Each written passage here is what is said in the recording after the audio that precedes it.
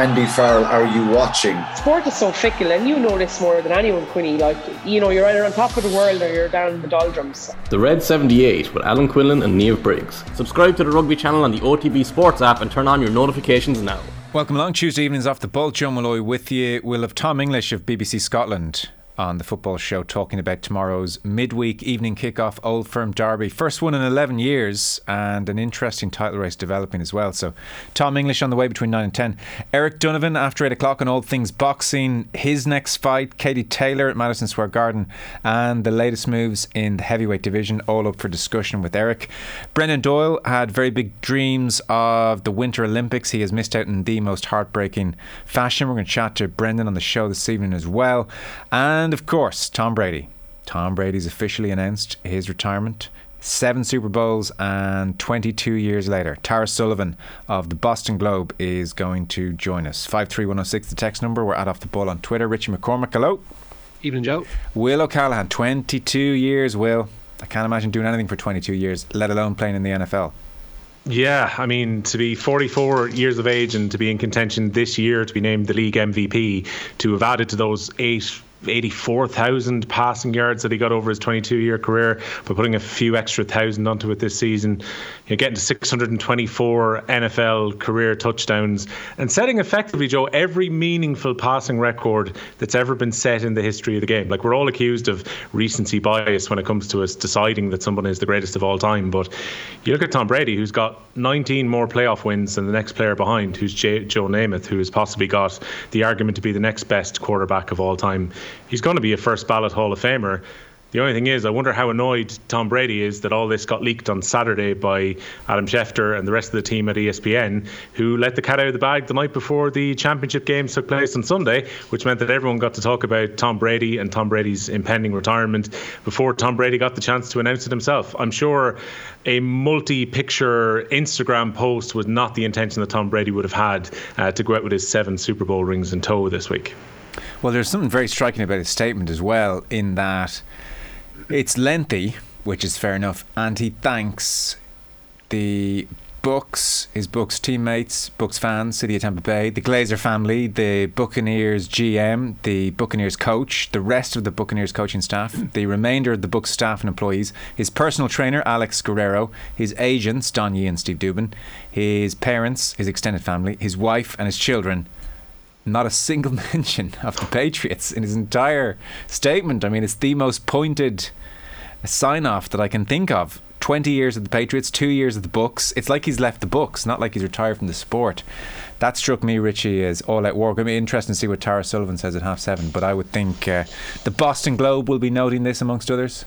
Yeah, I don't think it's gone down too badly with Robert Kraft, the Patriots owner. I mean, he's put out his own statement thanking Brady for all he did for the franchise down through the years, which is, incredible. You think of what they were before Belichick and Brady's arrival there, and for them to turn into serial Super Bowl winners is just absolutely unbelievable. So Kraft has gone and taken the high ground this evening and released a statement practically calling him pretty much a second son or another son to him this evening. So I wouldn't read too much into it. I think there might be a separate statement from Brady as regards his Pats past, but it was all Bucs as far as his retirement. I honestly didn't think he'd be one for the Notes app retirement, if I'm being honest. I thought he would have been. I thought he would have been classier. I thought there would have been some kind of network special for Tom Brady to announce this. Maybe a sit down with Oprah, or seeing as it's 2022, he could have released his official retirement announcement as an NFT. All of these things are kind of slightly better than going 9 pages on Twitter. Yeah, it's a fair point. Will, I am reading bad blood into the way he didn't thank the Patriots at all or mention them at all. Yeah, look, the fact there's no Kraft, there's no Belichick, there's no Patriots, there's no Patriot Nation within the statement which he has put up. I kind of wondered, there was always this talk over the last week or so about the fact that there was $15 million potentially on the table if he stayed around as a Buc for a third season next year. And with the way that Brady finished the season, I mean, a remarkable pass right at the end of the divisional conference game against the Rams, which probably should have got the Tampa Bay Buccaneers overtime, but for one of the last minute kicks a couple of weekends ago, denied them a chance to go go to the championship game again, that, you know, Brady went out in pretty good form. Like in his 40s, he was putting in physical numbers which beat the ones in his early 20s, which maybe explains an awful lot about the way that he was drafted well down the draft. It's well known 199 was his position, and 6 quarterbacks went ahead of him, which is why you've got the ESPN 30 for 30, which is called the Brady 6, which if anyone hasn't seen it so far, it's well worth the watch. It's probably well worth the read after what's happened today of The Dynasty as well, the book that came out a couple of years ago talking about the Patriots, where genuinely Robert Kraft speaks in that book about Tom Brady basically being a son within his family, effectively. He's the guy who steered that franchise to 6 Super Bowl titles, came narrowly away from winning a couple of others, and he was the guy that, you know, along with Belichick, created the dynasty that was at the New England Patriots and all the success they had. For him to leave them out, I kind of wonder, was there part of Brady thinking that he would go back up to New England? Sometimes they do this in American sport where they have a symbolic contract, which is for a month or for a game or something like that, and it means that he doesn't retire as a Tampa Bay Buccaneer, but he'd actually retire as a Patriot at the end of his career. I was wondering if that was part of the thinking, given that at least the New England Patriots had that picture of him on a boat going off into the sunset with his rings, which went up pretty quickly afterwards. And as Richie mentioned, Robert Kraft has already posted himself, and I think react underneath this post as well, which would indicate that it's not entirely bad blood, but it does feel very strange, and it's an elephant in the room where they're not mentioned at all within it, you know. Yeah, Brady tweeted this evening about an hour ago saying, "Thank you, Patriots Nation, heart emoji, I'm beyond grateful, love you all," and that's it, quote tweeting the Patriots statement from Robert Kraft. So he's clearly not all thank you to my afterthought team. Oh, I played for the Patriots too. It is outrageous, Joe, though. What would you be doing though if you're releasing a statement like that and you go around profusely thanking your ex-wife? It doesn't necessarily go down that well with your current wife, I'd imagine. But yeah, that's the Brady way. I think the books would understand a line or two. So first Super Bowl 02, then 04, 05. You don't really associate Brady with a 10-year gap. There was a 10-year gap with 2 Super Bowl defeats in there, admittedly, and a perfect season in 07 and the build-up to the 08 Super Bowl. But there was a 10-year gap nonetheless, and then 15, 17, 19, 21. So, I mean, second half of his career is absolutely outrageous, and he goes at 44 years of age. So we'll talk to Tara Sullivan of the Boston Globe about that, and needless to say, I think everybody's fairly familiar at this stage. He was a mere 6th round pick in the 2000 draft, the 199th most desired player at the time, which is just prove what inexact science all that is. Go on. I was just going to say, Joe, I'd imagine the reason that the decade or so where New England were coming up short isn't put back on Brady was because of how consistent Brady was over that period. And this is why he will be remembered as one of the great sports people of all time, not just one of the great NFL players of all time, in that he was excellent in the Super Bowl that they lost against Philadelphia. The year that they went with the unbeaten season until eventually Eli Manning and the New York Giants beat him in the Super Bowl. Again, that year himself and Randy Moss broke all manner of records during it. Both those defeats weren't down on Tom Brady. Tom Brady goes to 10 Super Bowls, he wins Super Bowl MVP in 5 of them. Probably one of the ultimate big game players in any sport of all time. Parking things like Deflategate and his very vocal love of Donald Trump for a moment, my general sense is most people didn't seem to like Brady. I always did. I found myself rooting for him in matches. I was watching the comebacks, the excellence. I certainly didn't dislike him the way lots of people did. There seemed to be a visceral reaction against Brady in huge quarters out there, and maybe by extension the Patriots. Will, where were you on the Brady love him or loathe him spectrum? Kind of like a grudging respect, I think, throughout his career because of what he was able to do, where I don't think any other quarterback ends up 28 points to 3 down against Atlanta in that Super Bowl and still comes back to steer his team to victory. This is like, for some reason, himself and Gronk just seem to have telepathy, where at different times when either with Tampa Bay or with New England the chips were down, he would find Gronk in space somehow, or he would find one of those receivers over the years. He was just such an incredible player against the odds, and I can't help but respect. Why the grudging? Why grudging? Because New England were so successful and because Brady was winning absolutely everything. Like, we like to see the love being spread around, I think, a bit in the NFL. But how could you ever begrudge a guy who comes in not particularly as an outstanding pick, has to come in mid-season because of an injury, ends up going to a quarterback in his maiden season and ends up winning the Super Bowl, and then goes on to be so successful at a time where New England oftentimes had to just trade people away because of the system within the NFL draft as well. and yet Brady could still make them a consistent team that were challenging for honours for 2 decades. Like, it's crazy stuff, really. Rich, were you an admirer of Brady, or was it very grudging? No, it'd be grudging. Like, you can't really deny somebody who's been that good for that long. Like, you can't deny their quality, or that they have worked exceptionally hard at their craft. I mean, that's just evident. The subjective thing is whether or not you like him, and he's just not. There's no warmth there. And there doesn't seem to be a great deal of personality either beyond the game. He's not somebody that you could warm to. You can imagine in a social setting. Like, he's very automaton-like. From the outside looking in, from a jealousy point of view, there'd be others who say he's got this perfect life. He's got the perfect wife, perfect family. He's been so successful for so many years. Can he not just shuffle along, please? But you can't argue with the facts and the numbers and the amount of Super Bowl rings that he's won, and not single-handedly, but certainly he had a major role in those. I think he was MVP in 4 or 5 Super Bowls out of those 7. So it's just like it's incredible. But is he a likable character? Like, absolutely not. And you throw in the Deflategate stuff on top of that. You throw in the Trump love on top of that. Like, I wouldn't be in a rush to have that one anytime soon, to be honest. Okay. 53106. I'm curious, what's the general mood out there on Brady the person? We should start the news round. It is brought to you by Gillette. Put your best face forward with our new and improved razors. Richie, you're starting with an update on the Mason Greenwood situation.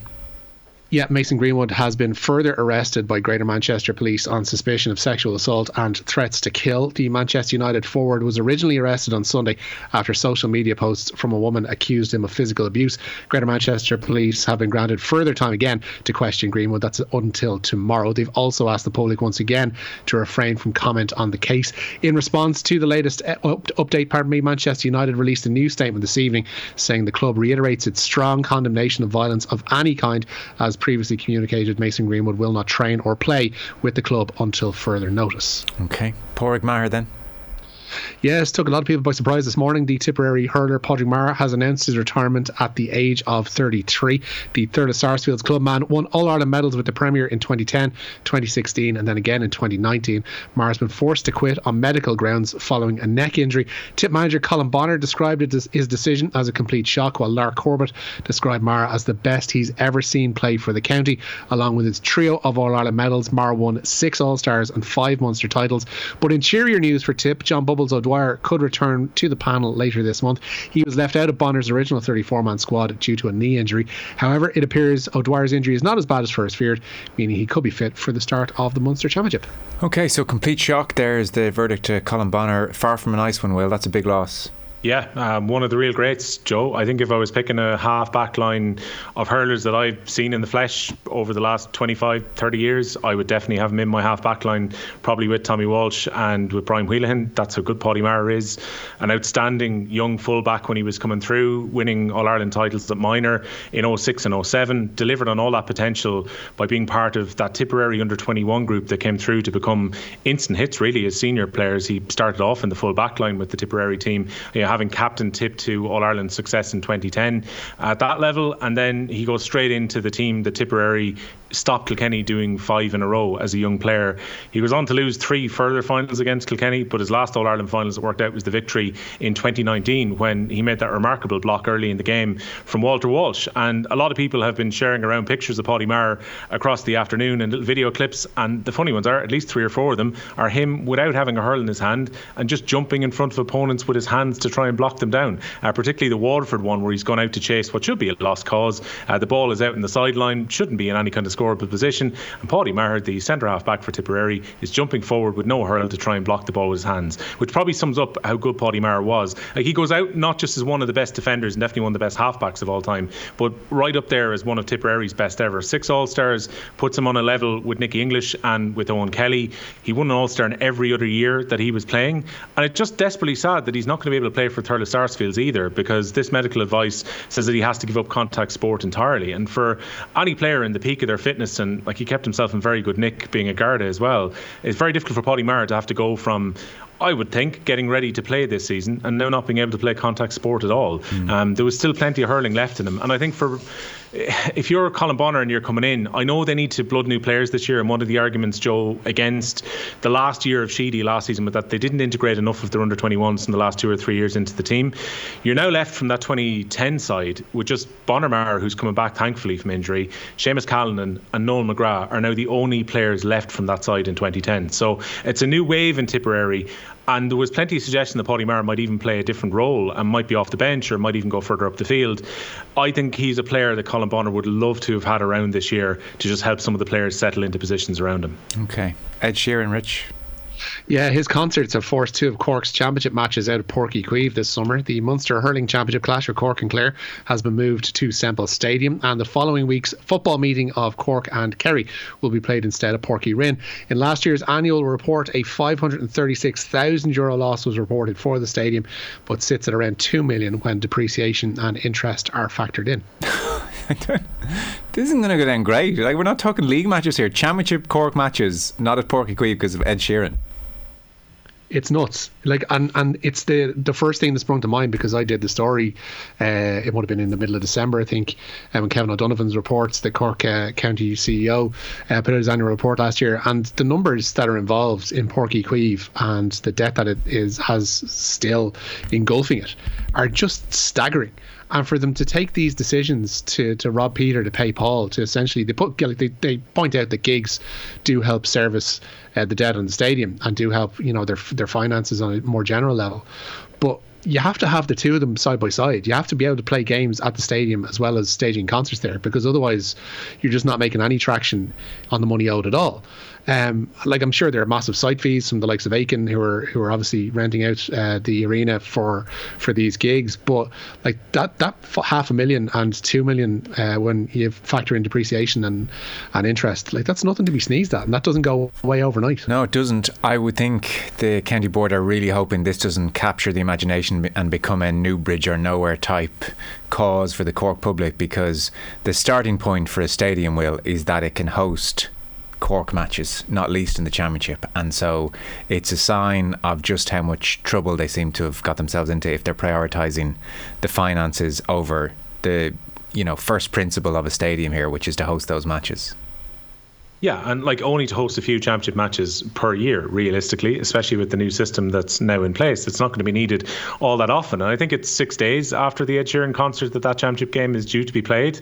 So I'm sure there's going to be plenty of arguments to say, why can't it be turned around in time to be ready for a championship game? Or maybe go to Munster Council and try and get the date moved around a little bit. It just seems crazy. But then again, this is what happens when you spend tens of millions on a stadium that's used a few times a year for big Gaelic Games matches, and then you require these kind of one-off games to bring in the extra money to try and service the debt, as Richie said. But it was a couple of years ago when Ed Sheeran was there, maybe 3 years ago now, when the pitch got ripped up as well, didn't it? Remember they had a concert there, and they ended up having to spend most of the summer doing remedial works on the pitch. I like, to their credit, I've been down to the park a few times since. Once it was kind of done once and they realised where the sunlight was falling on the pitch and all that kind of stuff, it's a great surface now, but that was after a concert too. I can't imagine the Cork public are going to be in any way happy about this, because they're going to be helping to pay for this stadium for the next 20-30 years as well. When they realised where the sunlight hit the stadium, like, was the sun not fairly consistent? No? I don't understand the absolute minutiae. All stadiums have had this. It's rising in the east. Yeah. They had the same. They used to have the same problem with the San Siro. Oh, they used to have the same problem okay. with the San Siro, where they realised that, oh God, once we put a roof on this thing, it means it's not getting as much sunlight. But again, I think the pitch issue predated the Sheeran gigs, but the Sheeran gigs didn't make it any better, so they had to rip the whole thing up and start again. The new surface is grand, but like, again, it needs to have matches played on it, not Ed Sheeran gigs. That's a good mantra for life. It's a hell of a sentence. I never thought you'd say that. So before we begin to wrap up, interesting move for Jeff Hendrick then. Yeah, Jeff Hendrick says he's moved to QPR in an effort to play more first-team football. The Republic of Ireland midfielder completed a deadline day move to the Championship promotion hopefuls last night. Hendrick had played just 70 minutes of Premier League football for Newcastle this season. Meanwhile, Jamie McGrath is being presented to the Wigan Athletic fans tonight. Wigan officials met with their St Mirren counterparts in the halfway house of Carlisle yesterday to get the deal over the line.